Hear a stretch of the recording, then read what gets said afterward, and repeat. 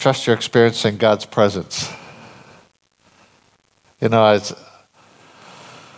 if you have your Bible, open up to Ezra. I'm telling you now because it might take you a while to find it.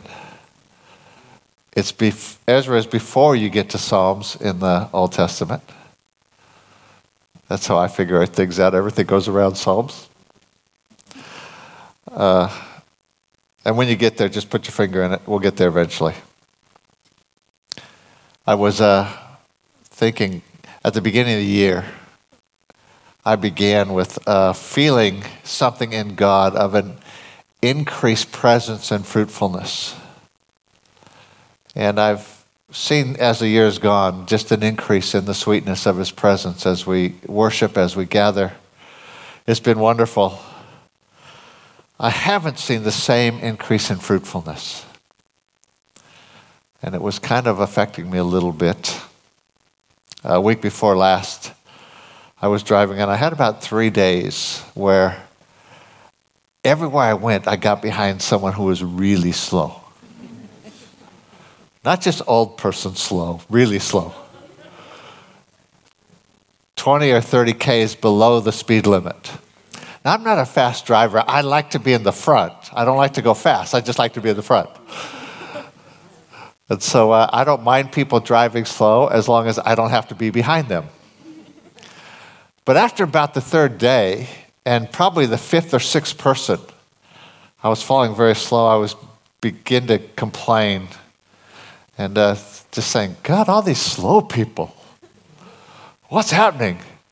I was just like the Holy Spirit said, I think maybe I'm trying to get your attention. And I went, uh-oh.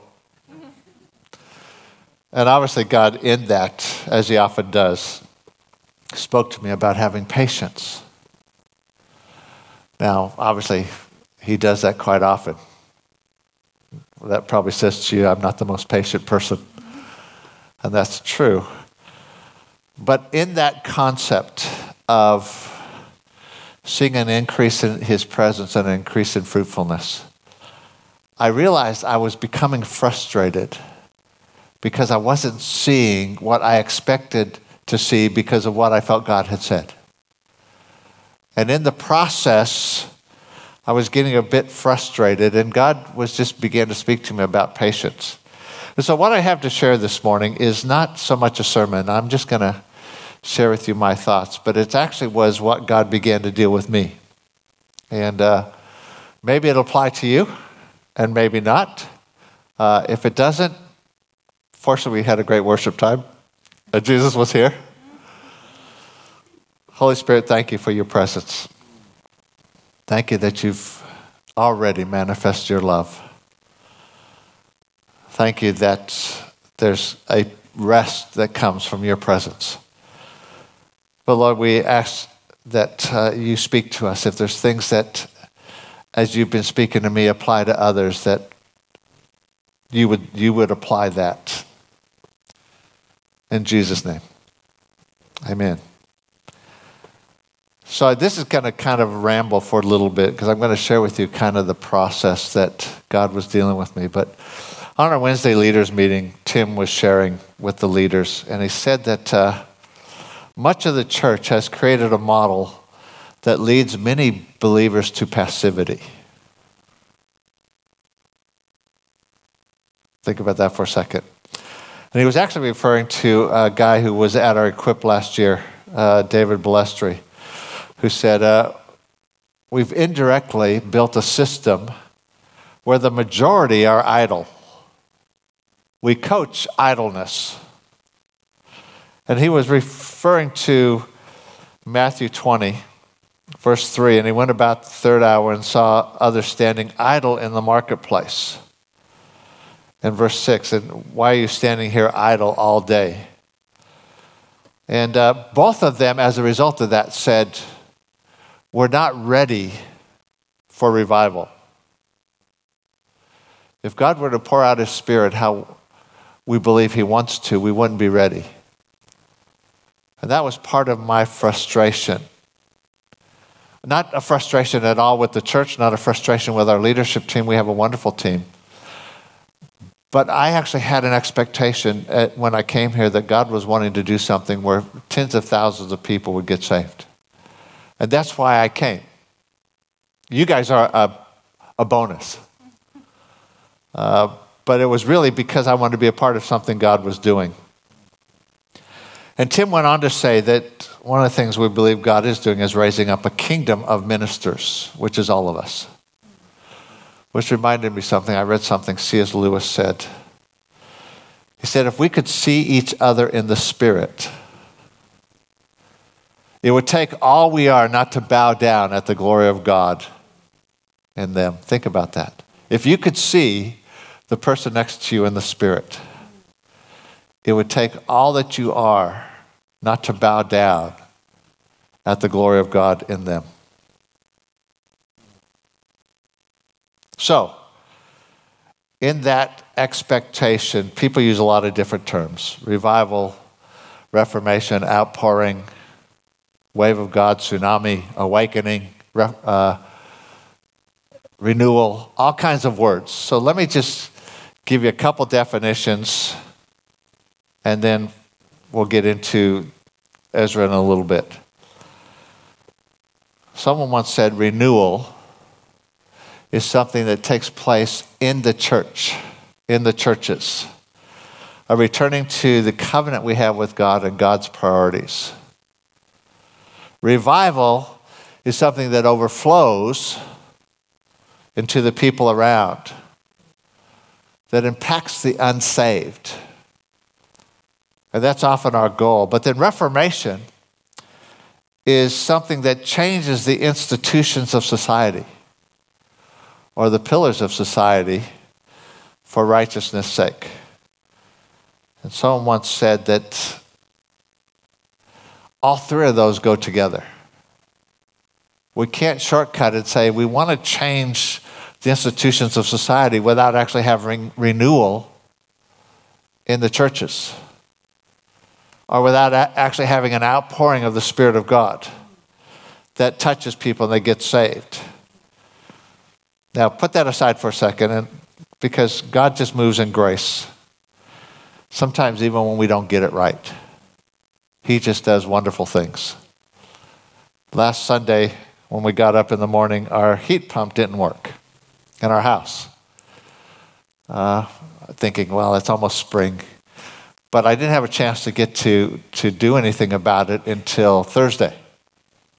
And just built fires. And being tech savvy that I am, I Googled Daikin heat pumps and began to read that, some of the things, what happens is there's a little light that flashes that says something's wrong. And the first thing I read was that sometimes the fan on the outside unit gets blocked. And thinking we had all this wind, maybe it got blocked, so I'm going to fix it. So I go out there and I tear the whole thing apart. And the fan wasn't blocked. And I looked around and couldn't see anything that looked wrong. Put it all back together, cleaned what little I could see and put it all back together. And while I'm doing this, Mary's praying that God would fix the heat pump. Now, Mary has a whole history of praying and God fixing inanimate objects, which I've never been able to get my head around. But I figure if God can heal something as complex as a human body, He can fix inanimate things. She just has more faith, but she's got a whole history of just supernatural God doing those things. So she's praying, and I tear this thing apart, put it all back together, went in and cleaned the inside unit, and hit the button, and it worked. Amazing. And then I figured out I didn't do anything. So I Googled again, realized that flashing light is a code that tells you about 27 things that can be wrong with the heat pump. Yet ours worked. I know I didn't fix it. I didn't do anything. Well, technically, I took it apart, put it back together, and I got all the screws back in. I didn't have any left over at the end. But it wasn't that I fixed something. Now, was it the grace of God? because Mary was praying? Somehow God just broke it. Our heat pump works. Which reminded me of something when I was young. I was a young guy, and I was at a men's retreat in a church that we were part of. And there were a couple hundred men, and we had a worship time and a ministry time. And one young guy came to me and asked me to pray for him. And as I prayed for him, this word came into my mind of a spirit of rejection. Now, understand what that meant to me was an attitude or a heart belief, a way of thinking that was based on rejection. I did not think an actual demonic spirit of rejection. In those days, I'd come out of a different background, didn't believe that Christians could be demonized. And so that wasn't in my thinking. But as I began to pray for this guy with that in mind, I prayed, Jesus, would you set him free from a spirit of rejection? And he falls on the floor and begins to act, slither like a snake, obviously manifesting some sort of demon.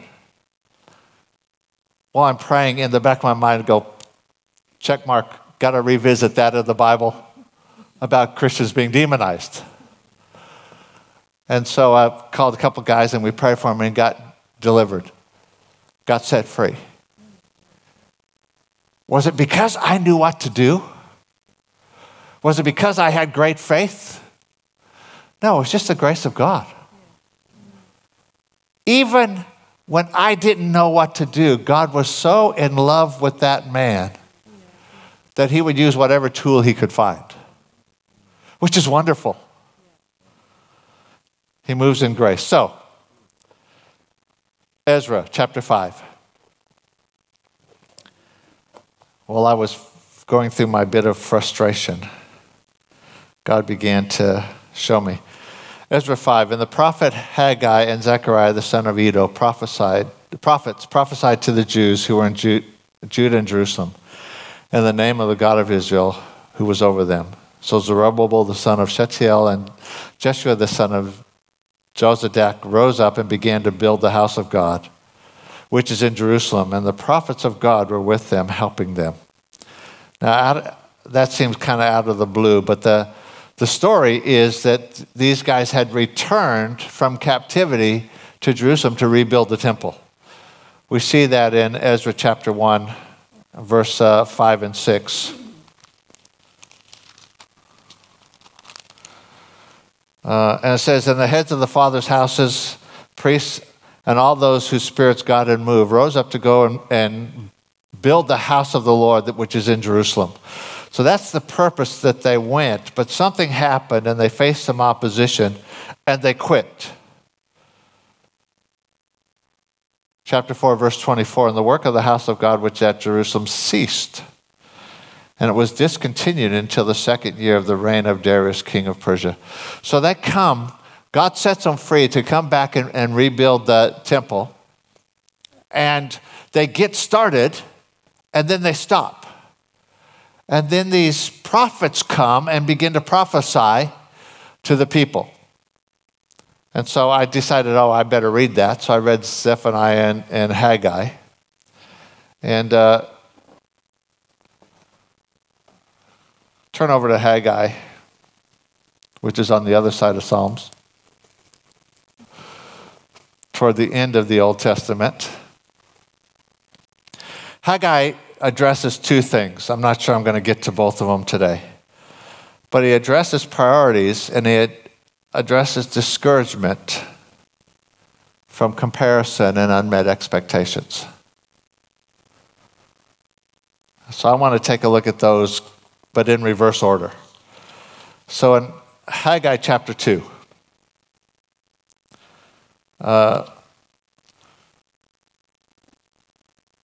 this is the prophet speaking to the people. Verse 3, who is left among you who saw the temple in its former glory? And how do you see it now? In comparison with it, is this not in your eyes as nothing? What he's addressing is there's something of discouragement that came when they compared what they were seeing then with what they had either experienced in the past or had an expectation to see. How often do we get discouraged when our expectations aren't met? I expect God to do something and he doesn't do what I expect, or when I expect it. Or I compare it to something in the past. Goes on and says, yet now be strong, Zerubbabel, says the Lord, and be strong, Joshua, son of Jozadak, the high priest, and be strong, all you people of the land, says the Lord, and work, for I am with you. It basically says, I recognize that this doesn't look like what you expected. But get your eyes off of that and get your eyes back onto me. That's what he says. For I am with you. According to the word which I covenant with you when you came out of Egypt, so my spirit remains among you. Do not fear. So what God was addressing with me is that I got my eyes onto the expectation I had of a move of God and fruitfulness rather than on him. And didn't realize it because I'd been dealing with something I knew in my heart for a number of weeks of a bit of frustration. Just expecting something more, expecting something of a greater move of God. I had a higher expectation than what I was experiencing. I wonder if what I was experiencing is similar to what you might be experiencing. You have an expectation, and you're not seeing it. Verse 6, for thus says the Lord of hosts, once more I will shake heaven and earth and sea and dry land. I will shake all the nations. They shall come to the desire of all nations, and I will fill this temple with glory, says the Lord of hosts. The silver is mine, the gold is mine, says the Lord of hosts. The glory of the latter temple will be greater than the former. What's he saying? It's not the temple. See, what they were seeing is that the former temple was all gold. It was extravagant. It was wonderful. Now they're building something that's pretty plain in comparison. And they're looking at the temple and saying, this isn't as good as that. And God's saying, it's not the temple, it's the person in the temple. It's the presence of God. And the glory of God's presence will be greater than what we've seen.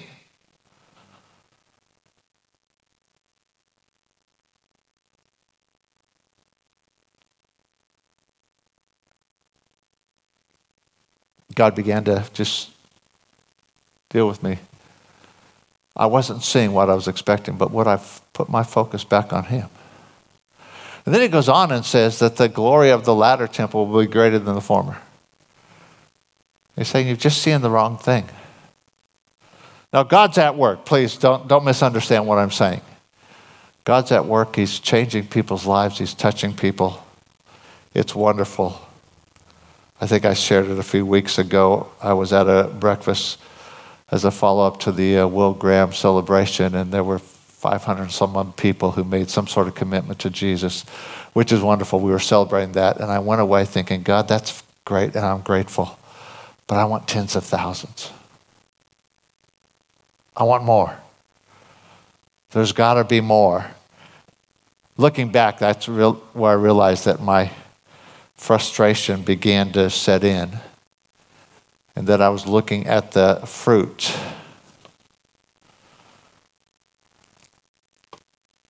Let me ask you, are you like me? Have you got your eyes off of something and allowed discouragement to creep in because you're not seeing what you expected? Or you're comparing to something that you've seen in the past.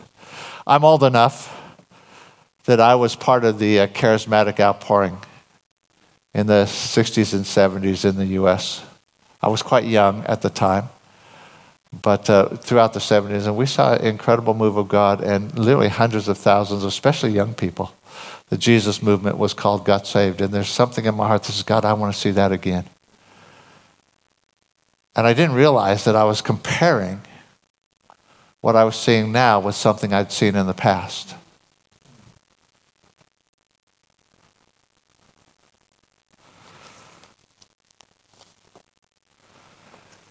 And then he addresses something of God's priorities from chapter 1, verse 2. Again, the people had quit working, and he's addressing this. Let me make something clear. In talking about the temple, I'm not talking about church. I'm talking about the kingdom. Okay? It's not, the temple to me doesn't represent, hey, how do we build a church? That's never our goal. Jesus says that we're to disciple all nations, and he will build his church. Our focus is on something else. It's not on church growth. That's never our goal. So when I'm talking about this, I'm not talking about church. Thus says the Lord, verse 2. This people say the time has not come, the time that the Lord's house should be built, the time for whatever it is that we're expecting. Then the word of the Lord came to Haggai the prophet, saying, is it time for you yourselves to dwell in your paneled houses, and this temple to lie in ruin? And then he goes on and says, now therefore, thus says the Lord, consider your ways. Take a look at your ways. And he talks about what's happening. Verse 7, thus says the Lord, consider your ways. Go to the mountains and bring wood and build a temple, that I may take pleasure in it and be glorified. You look for much, but indeed it comes to little. And when you brought it home, it blew away. Why? Because of my house that is in ruins. Because every one of you runs to his own house. I'm not talking about houses. I'm talking about priorities. Do we have God's priorities? Do we get distracted? See, Matthew chapter 6, verse 31, Jesus speaking about the kingdom. I'm just going to read this. Therefore, do not worry, saying, what shall we eat, or what shall we drink, or what shall we wear? For after all these things the Gentiles seek. For your heavenly Father knows that you need all these things.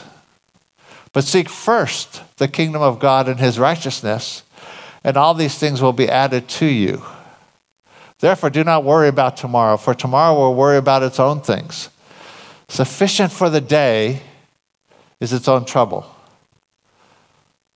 And what God began to speak to me is, am I seeking his priorities? Or have I got distracted with other things? What's his priority? One, that I fix my eyes on Jesus, and two, that I preach the gospel. It's the gospel that is the power of God for salvation. It's the gospel that brings revival. It's the gospel that will change, eventually bring reformation to society. Preaching the gospel. Let me encourage you. Any organization that you're part of or supporting, if it's not preaching the gospel, then make some adjustments. If you've gotten focused on something else, we need to get back to God's priorities. It's not about, okay, are we worried about our house? If you're remodeling your house, this is not an attack on you. You're remodeling your house. How dare you? This is not about being more involved in church. It's about God's priorities for the advancement of his kingdom, is what God was speaking to me. And he reminded me that his priorities and his pattern is always for our best and his kingdom advancement. You need to understand that, because we can miscommunicate. We talk about the love of God, and I did a couple weeks ago. Every thought that God has toward you, and they're more than the grain of sand in the earth, are loving. They're for your good. But we can miss out the fact that God's priorities and patterns is for our good, but also for the advancement of his kingdom. Otherwise, how do we make sense of martyrs who've laid down their lives? There are people today being persecuted for the sake of the gospel. Doesn't God love them? Yes, he does. He loves them, and what is happening is for their good and the furtherance of the gospel. If you've been around for a long time, you might have heard the story of Jim Elliot. Jim Elliot was a young man. He and his wife Elizabeth and a number of other young men had a vision to reach an unreached people group, Auca Indians in the Amazon. And they developed a strategy with a small plane, and they would extend a very long rope out the back, and then they would start to do a circle. And if you know anything about physics, that rope eventually comes to a point, and if they flew at the right speed in the right circle, they could literally bring the end of that rope stationary. And so they put some gifts in there, and that was their first contact with this Indian tribe that nobody had ever met. Flying around in a circle, and that rope would come down, and then the Indians eventually took the gifts out of there, and eventually they had some interaction. And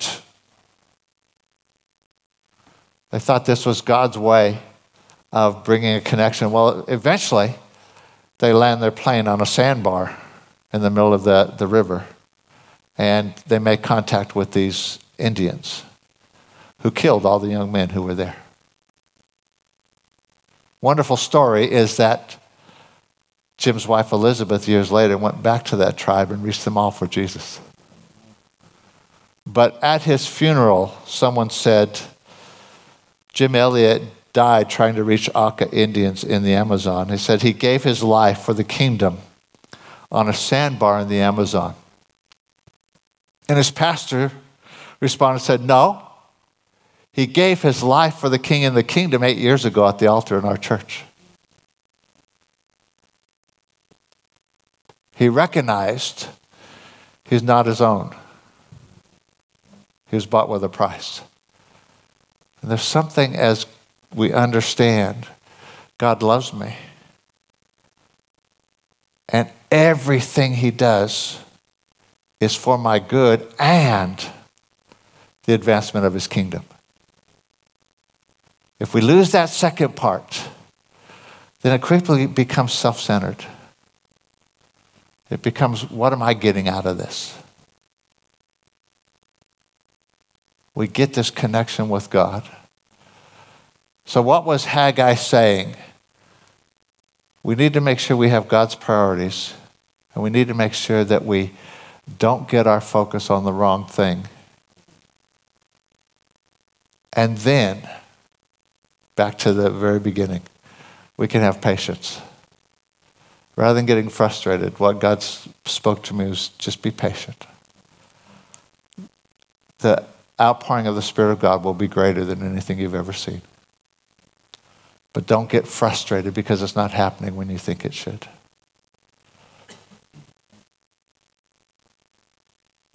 We're going to share communion together in just a few moments. Communion is a reminder of Jesus, his love for us. It's a reminder of the covenant. God initiated a covenant of love, that he says, I will pour my love upon you. Everything I have is yours. But the other side of that covenant is our commitment to him. We live for him and his kingdom, and not for us. Let me ask you if you bow your head for a moment.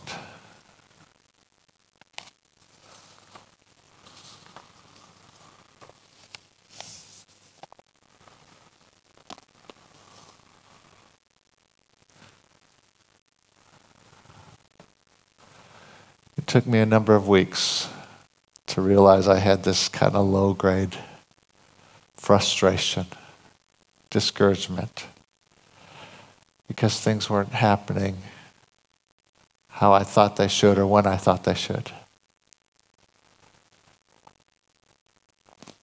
If that's you this morning, if you've been praying for something and it hasn't happened, if you've been expecting something and it hasn't come how you thought it should or when you thought it should, can I encourage you?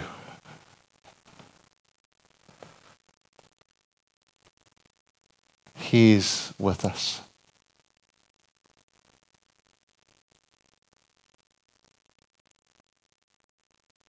We just need to put our focus back on Him.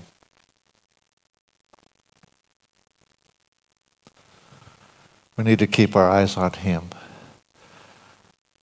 There is so much distraction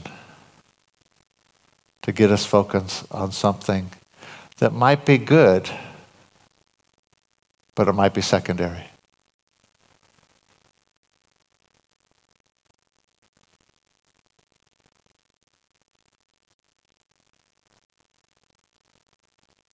Just take a moment.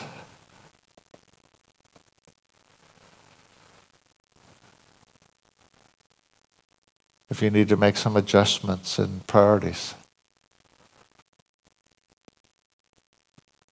I'm not trying to convince you of something that you should. I'm not trying to say you need to be out evangelizing more. That's the Holy Spirit's job.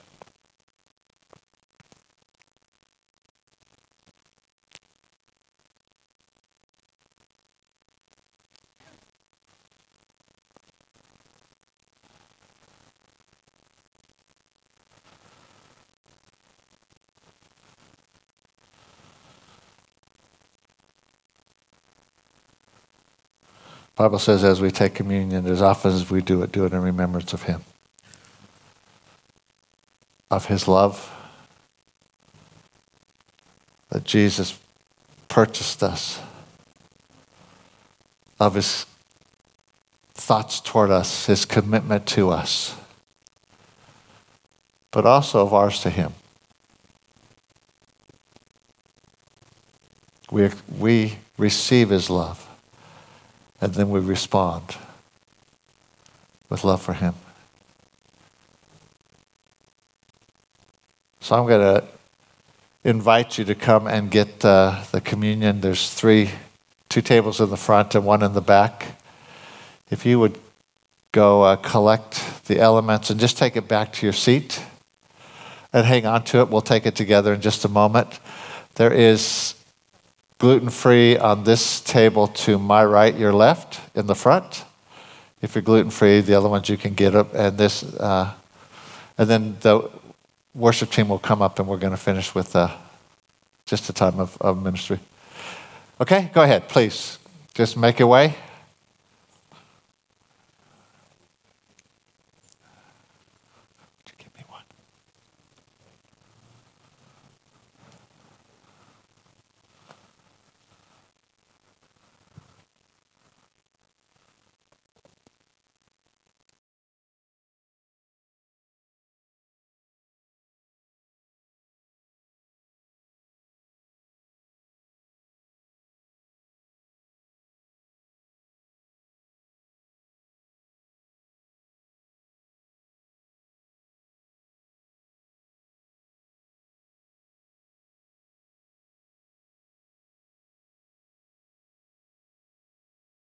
If the worship team guys would come back up now.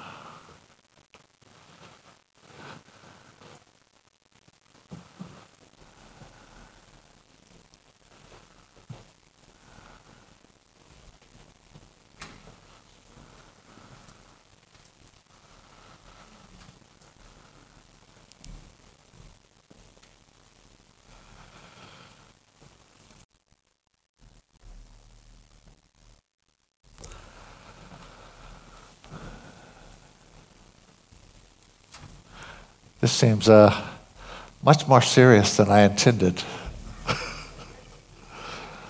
Much more quiet and serious, so that wasn't my intent this morning. Maybe that's That's my fault. Just the goodness of God.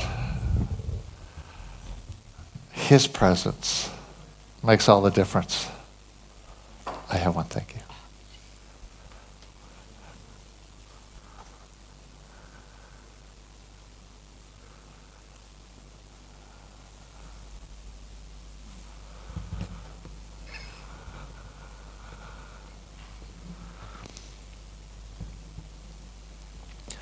Lord, we have so much to be grateful for. We just stand amazed at your love. Lord, we can't begin to comprehend how much you love us. We can't begin to grasp every thought you have toward us is loving. And your thoughts toward us are more than the sand. You say that you love us as much as you love Jesus. That's hard to comprehend. But Lord, as we take communion, we have a reminder of the price that you paid. Jesus laying down your life. But more than that, being separate from God. As you took our sin upon yourself. But we also have the cup of the new covenant. A new covenant of love. A new covenant that represents that connection with you. And the promise of your presence. Lord, we choose this morning to put our eyes back on you. We choose this morning not to become discouraged or distracted, but to just delight in you and your presence.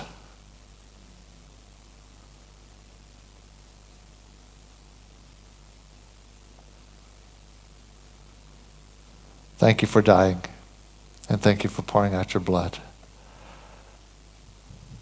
In Jesus' name, amen. Let's take that.